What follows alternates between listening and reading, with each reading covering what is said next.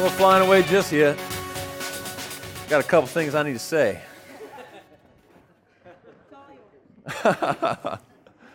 How's everybody doing this morning? So I got to know, is there anybody who's in the doghouse? Anybody? Anybody? Nobody? Always. You know it's bad when the lady raises her hand and points at the guy. He might be completely oblivious.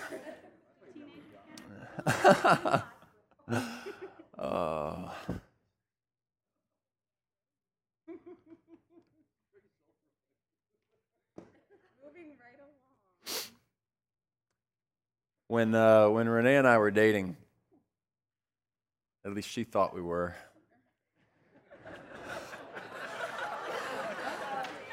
You can see where this is going, and it's not going to be good. No, we were dating. I just didn't know it.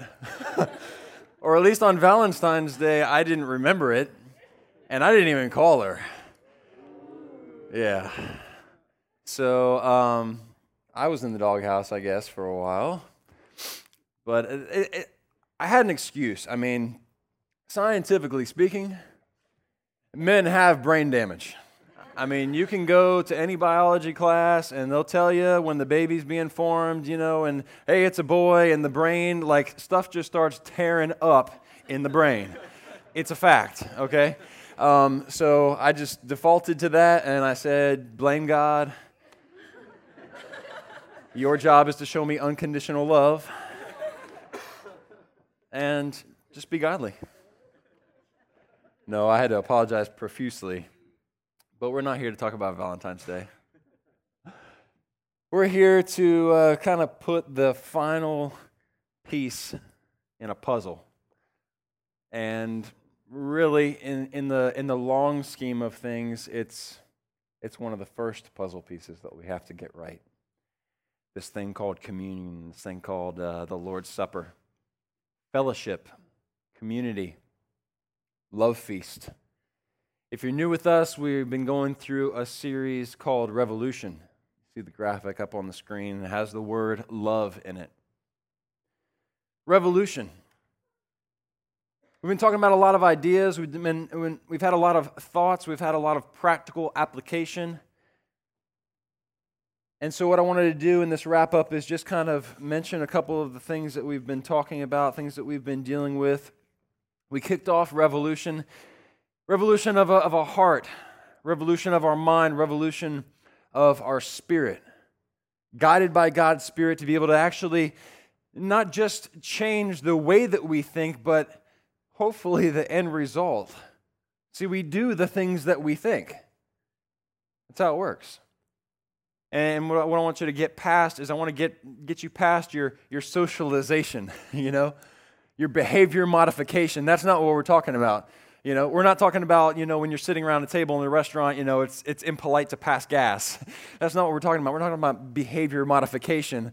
We're talking about the change of heart that transforms us and makes our actions become more like the actions of Christ, to be able to become literally the tangible hand of Christ. Sounds a little impossible, doesn't it? But it is possible. It is possible. And this thing, revolution, it requires a paradigm shift. If you look it up, I did. I went to Merriam-Webster online and look up the word revolution, and there's actually like 3 or 4 different kinds of definitions. One, you know, we know revolution is something that's in orbit, this pattern that's formed, this cycle that is going through the motions, and there it is, it's a revolution. But then there's this revolution more along the lines of what we're talking about, where it's, all right, a sudden change, a sudden break in the pattern. All of a sudden, things are not as they should be. Sometimes that's bad. Sometimes that's great. And then in the midst of this revolution, in the midst of this change, there has to be not just a change in structure, in organization, but there's literally a paradigm shift in the way that you think.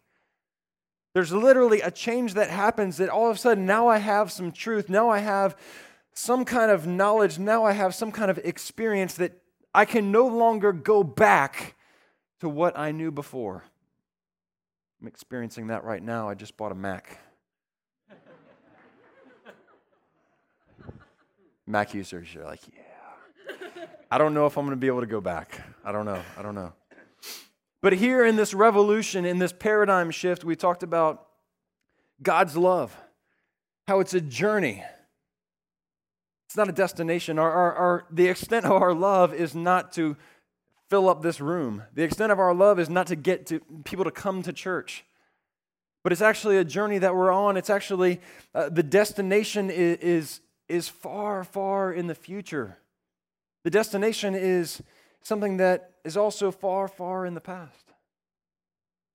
Adam and Eve sitting in the garden, hanging out with God in the cool of the day.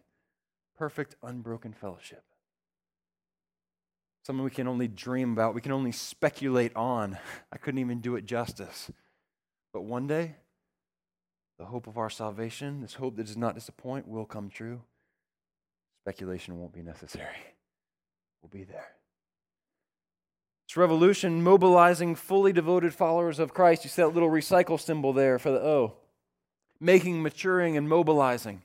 Moving people forward and sharing this love. In putting action to our thoughts and to our ideas. And alongside this journey, we have sheep and we have goats. We have people in the same community who have come alongside, and some of us are playing church. And some of us are being the church. And Jesus was pretty clear as he laid it all out there, and he says, some of you have the right heart motive. See, the differentiation really isn't the action. Sheep and goats can do the same kinds of things. The actions on the outside, the things that they're involved in, not necessarily what distinguishes them, but the heart is what distinguishes them. And so Jesus laid it out, and he said, all right, we got the sheep, and the sheep are the ones that are out there. They've encountered Christ in their mind and in their heart. They have submitted themselves to Him in every way they can imaginably think of, or at least they're trying to. It's a daily battle, it's a daily journey, and that's their heart, to please God. And the goat says, you know what? I see a formula here. I see good people. I like good people. I want to be around good people. Don't you want to be around good people? Everybody likes good people. It's those bad people that we don't like. And so what happens is we become exclusive. And what happens is these goats, they take on this form of godliness, but they deny its power. You look at them and, all right, we've cast out demons in your name, Jesus. Take a look at Matthew 7. We have done miracles in your name, Jesus. We've done all of these good works, Jesus. And he says, I never knew you. You're a goat. Depart from me. So inside this journey, it's another thing that we have to encounter. We go, all right, what is my motivation? Is my heart a heart of selfishness that simply sees the reaping and sowing benefit of what's going on here? Hang out with good people? All right, get good things. It's an investment. And that's what we've boiled down our Christianity to, an investment? Oh, it's far more than that. We talked about our hands, and whose hands are these? Whose hands are these? What is it that I do with these hands? What is the fruit of my labor? What is it that my life produces that when people observe it, they go, all right, where does that fall in? What category is that in? What are we doing to truly be the tangible hand of Christ? Who do I glorify? How do I use these hands? We talked about richness in giving. Not just monetarily, but literally giving our first and our best to God. That's what a tithe is. A tithe is giving the first and the best of my heart, of my passions, of my time, of my money. And this is not some teaching about how you should tithe. Forget about it. You missed the point. This is about being fulfilled. It's about being satisfied. It's about growing. It's about loving. It's about finding our purpose. Richness in giving. And God has given us so much. And a lot of times what we did during that session, you can go back and listen to the podcast if you want, but we talked about finding the line of where it is of the things that I need. All right, I need rent. I need a computer. I need to go out every once in a while. I need all these things. Finding that line, whatever it is, this is what I need. And then whatever is in excess of that, saying, all right, God, I've already tithed, but now I've established my need. And now what is the excess? What is it that you desire to do with the way that you've blessed me? See, I have excess. Does that mean, well, all right, well, I have a good running car, but I've got excess, so I can get fill in the blank. My computer's good enough, but, it would be really nice if I could have this. And if we find ourselves in the pattern of maybe every year we have to buy the new latest thing, the latest model. We find ourselves whenever the new gadget comes out, all right, the need never gets met. The need is pushed away by the want. And we can't be rich in giving when we're living by the things that we want. It's not possible. We talked about taking responsibility, establishing this new balance sheet. All right, now it's not about, these temporary fixes. What gets me through the day, what gets me through the month. It's not about, just how I'm going to survive. But this is about the long-term goal. This is establishing a new balance sheet where I'm laying it out and said, you know what? I have to take responsibility for the things that God has given me. I am responsible. I can't place blame on somebody else because of, their impact in my life and my reaction to it. Because what we're talking about here is love. It's a love revolution. It's a revolution that impacts us on every single level, on our heart, on our mind, on the things that we do, our actions, and our spirit. Jesus says that we'll be known, his disciples will be known by their love. And as we put this new balance sheet together, as we take responsibility, as we begin to give richly, as we take our hands and we move forward and go, all right, what is it that God has called me to do, specifically, individually, uniquely designed me to do? No one else can be you. God created you for his good pleasure. There's not another person walking the face of this earth that can be you. And believe me, you don't do very well at being other people. I don't either. It's a lie. It's a bad game with no winners.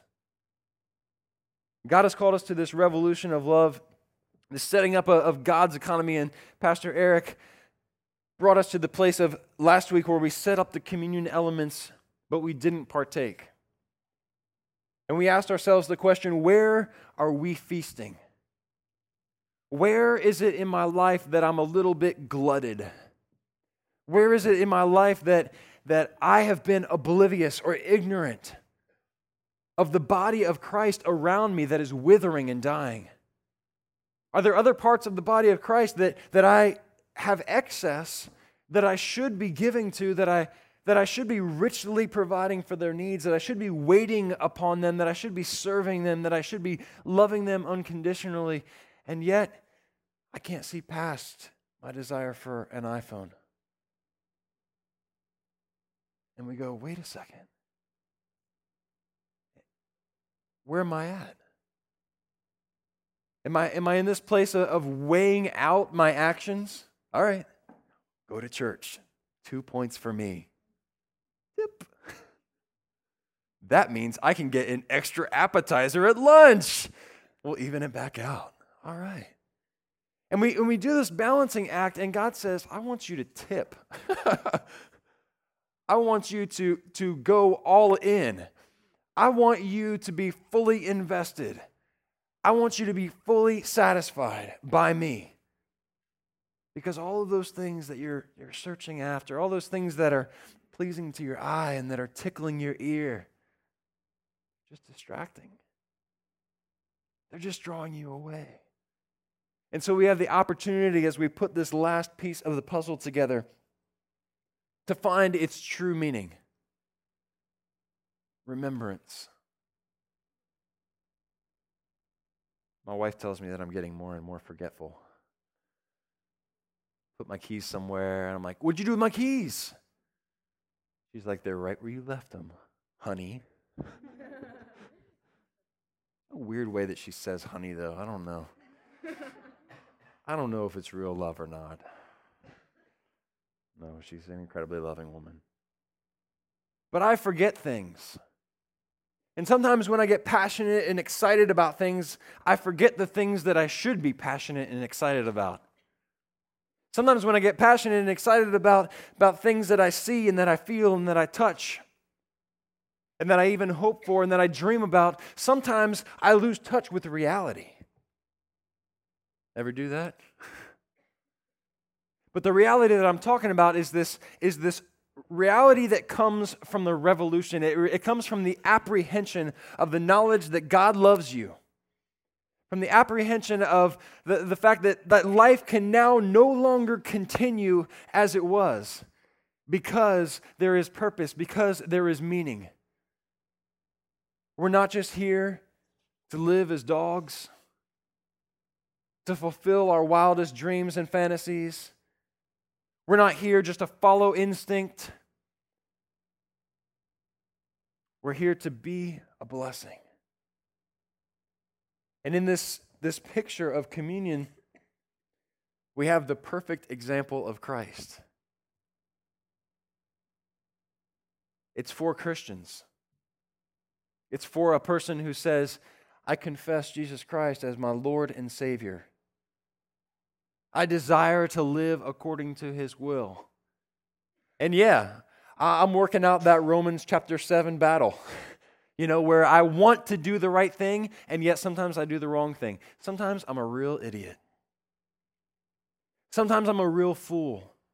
Sometimes I'm oblivious, and sometimes I'm ignorant. But God has placed a seed of faith in my heart.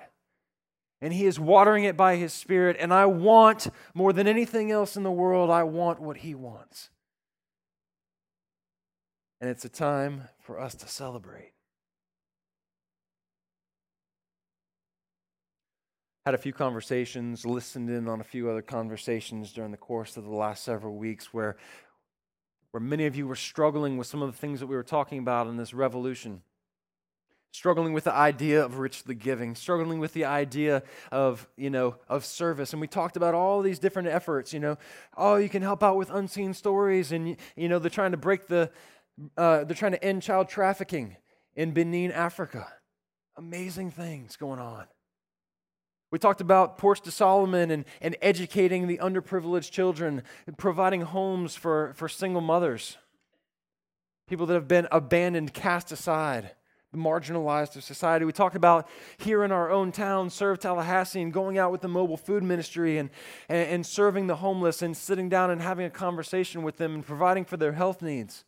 We talked about Builders Care and going and taking care of people's homes that are dilapidated and have no funds and no resources to be able to live in a home that should be condemned. To take care of these people. Talk about all these things, and what happens is, we kind of get that initial, well, I am doing things. I can't do all that. See, I got a busy schedule. And I already give. I give all that I can. And I'm too busy, and you shouldn't be telling me that I need to be doing all these things because that makes me feel bad. You hurt my feelings. And what happened is we took the emphasis off of what was going on and we put the emphasis on ourselves. And we bought the biggest piece of bait the devil holds. And he set the hook square in our jaw. And it's going to hurt. And it's called guilt. See, believe me when I tell you, there's nobody that stands on this little tiny stage or sits on this tiny little stage and uses guilt. Not our motive. We hate guilt. We despise guilt. If any one of the pastors stood up here and used guilt, we would get up the very next week and we would apologize in front of every single one of you. Because guilt is simply not of God. But what happens in this thing is we begin to we're holding up those scales again and we're going, I'm doing so much. And we begin to take the emphasis off of what has already been done. And that's what communion is about. Remembrance. See, Jesus Christ 100% absolutely, totally fulfilled the righteous wrath of God. Big word called propitiation. And here it is, when we feel guilt, what we've done is we've said, all right, I've done something wrong. Someone has told me I've done something wrong, and I have to feel bad about it. You ever do that to yourself? You do something wrong, and so you sulk. You hurt someone else's feelings, and they forgive you, but then you are in a bad mood for like a week. You ever do that? That's guilt. That's wrong. And that isn't what God holds over us. But that's what we do to ourselves, because what happens in our head is there's this little thing called our pride, and what happens is we go, all right, I can bear that burden. Throw it on me. And we strap it on, and we're like, all right, not too bad. Still kind of survive. Can move around and do my usual duties. Kind of get used to it. Except we start leaning. Or we start falling. We don't understand. We don't realize that what's happening is we're becoming something other than what we were created to be. And then another situation arises, and we throw that in our backpack too. And there's another thing of unforgiveness, and there's another thing of guilt, and there's another thing, and what happens is we're bearing this burden. Took a group of guys to Pine Mountain about a month ago. Walked up and down the mountains, about 17 miles. 50-pound packs on our back. After 3 days, we were hurting. We were in pain. Shoulders. There was one quote. Forget who said it. I think my butt is screaming.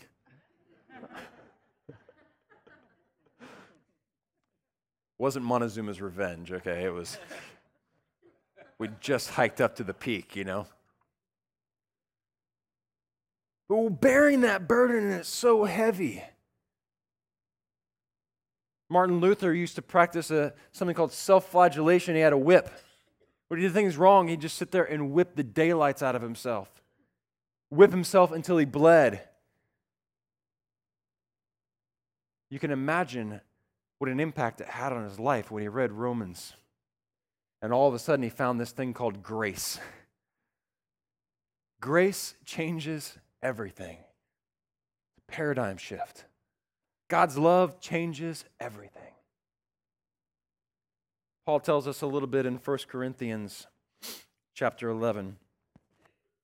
Starting in verse 23, says, I pass on to you what I received from the Lord himself on the night when he was betrayed. The Lord Jesus took some bread and gave thanks to God for it. He broke it in pieces and said, this is my body, which is given for you.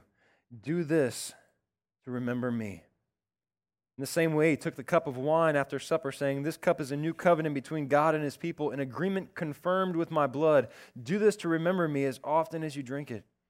For every time you eat this bread and drink this cup, you are announcing the Lord's death until he comes again. That's the easy part. Oh, yeah. I know that. Matzah cracker equals Jesus' body. Grape juice equals his blood. I learned that in Sunday school.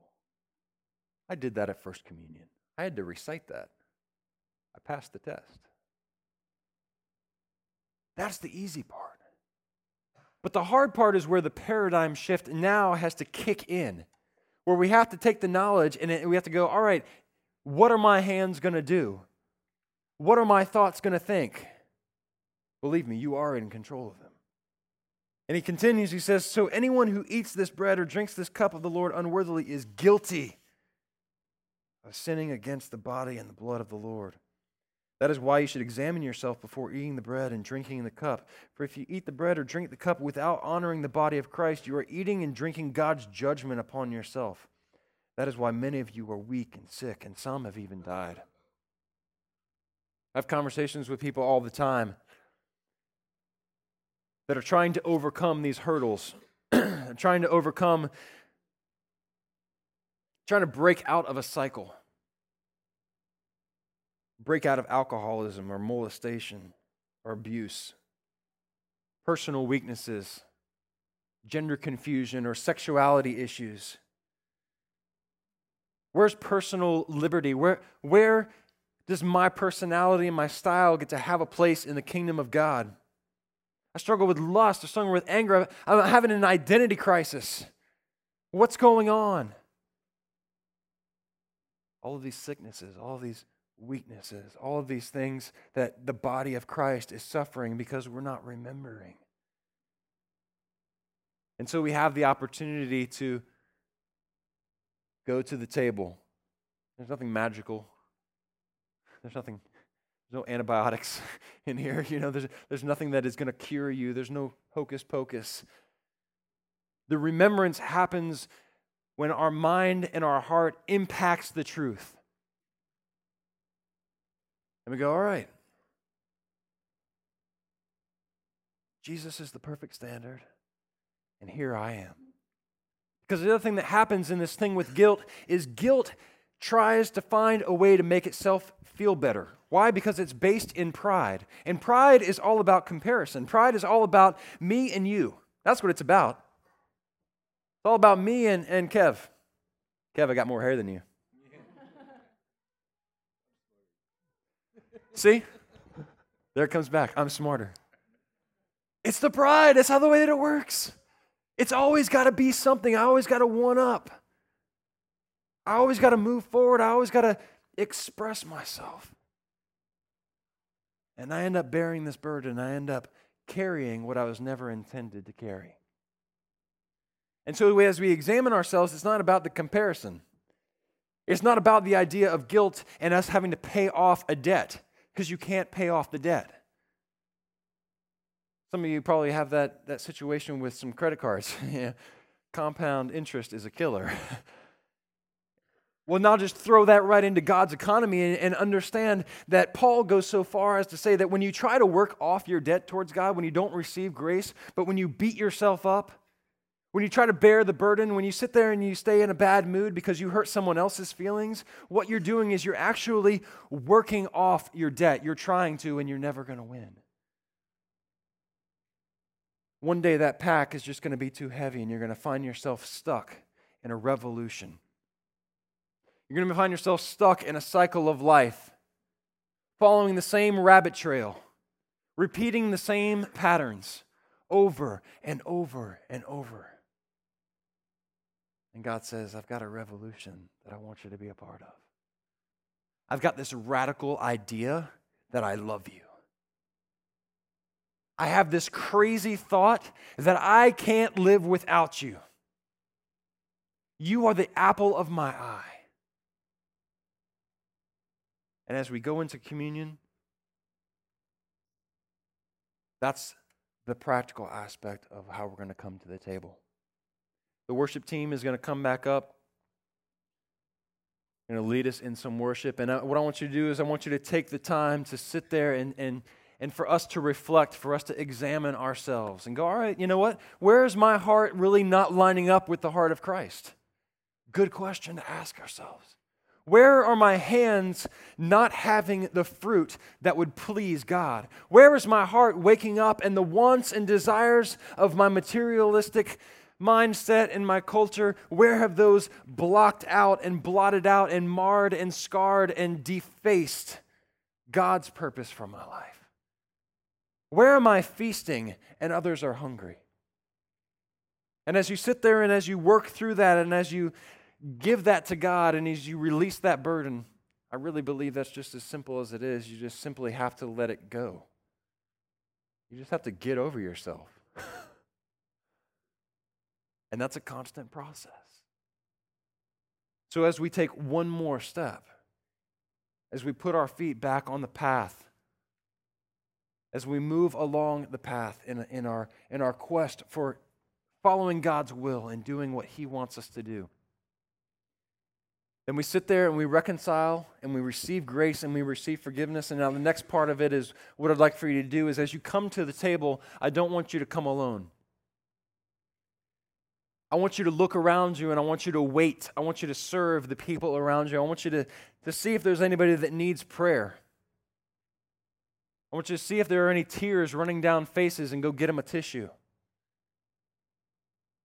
I want you to take the hand of a spouse or a loved one or a friend and say, hey, let's go to the table together, fellowship.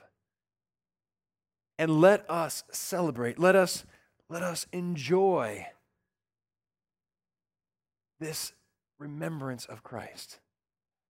Let's dance a wild dance. You ever do that? I've seen some of you dance a wild dance.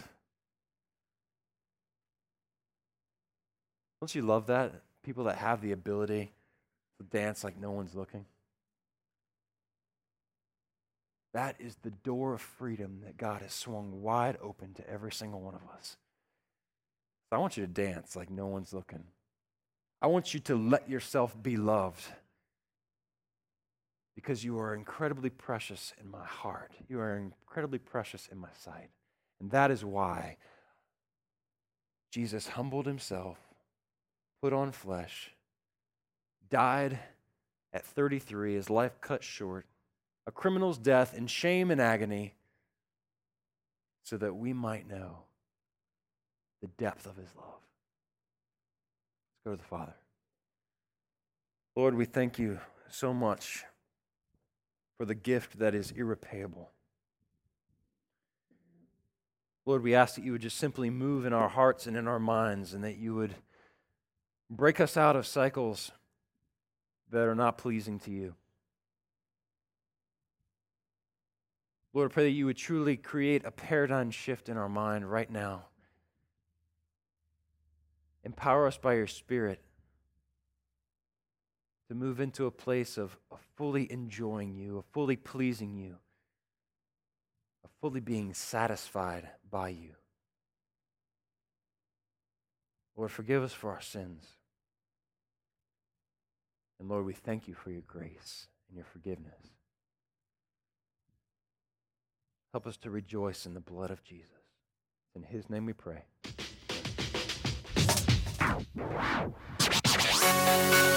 Amen.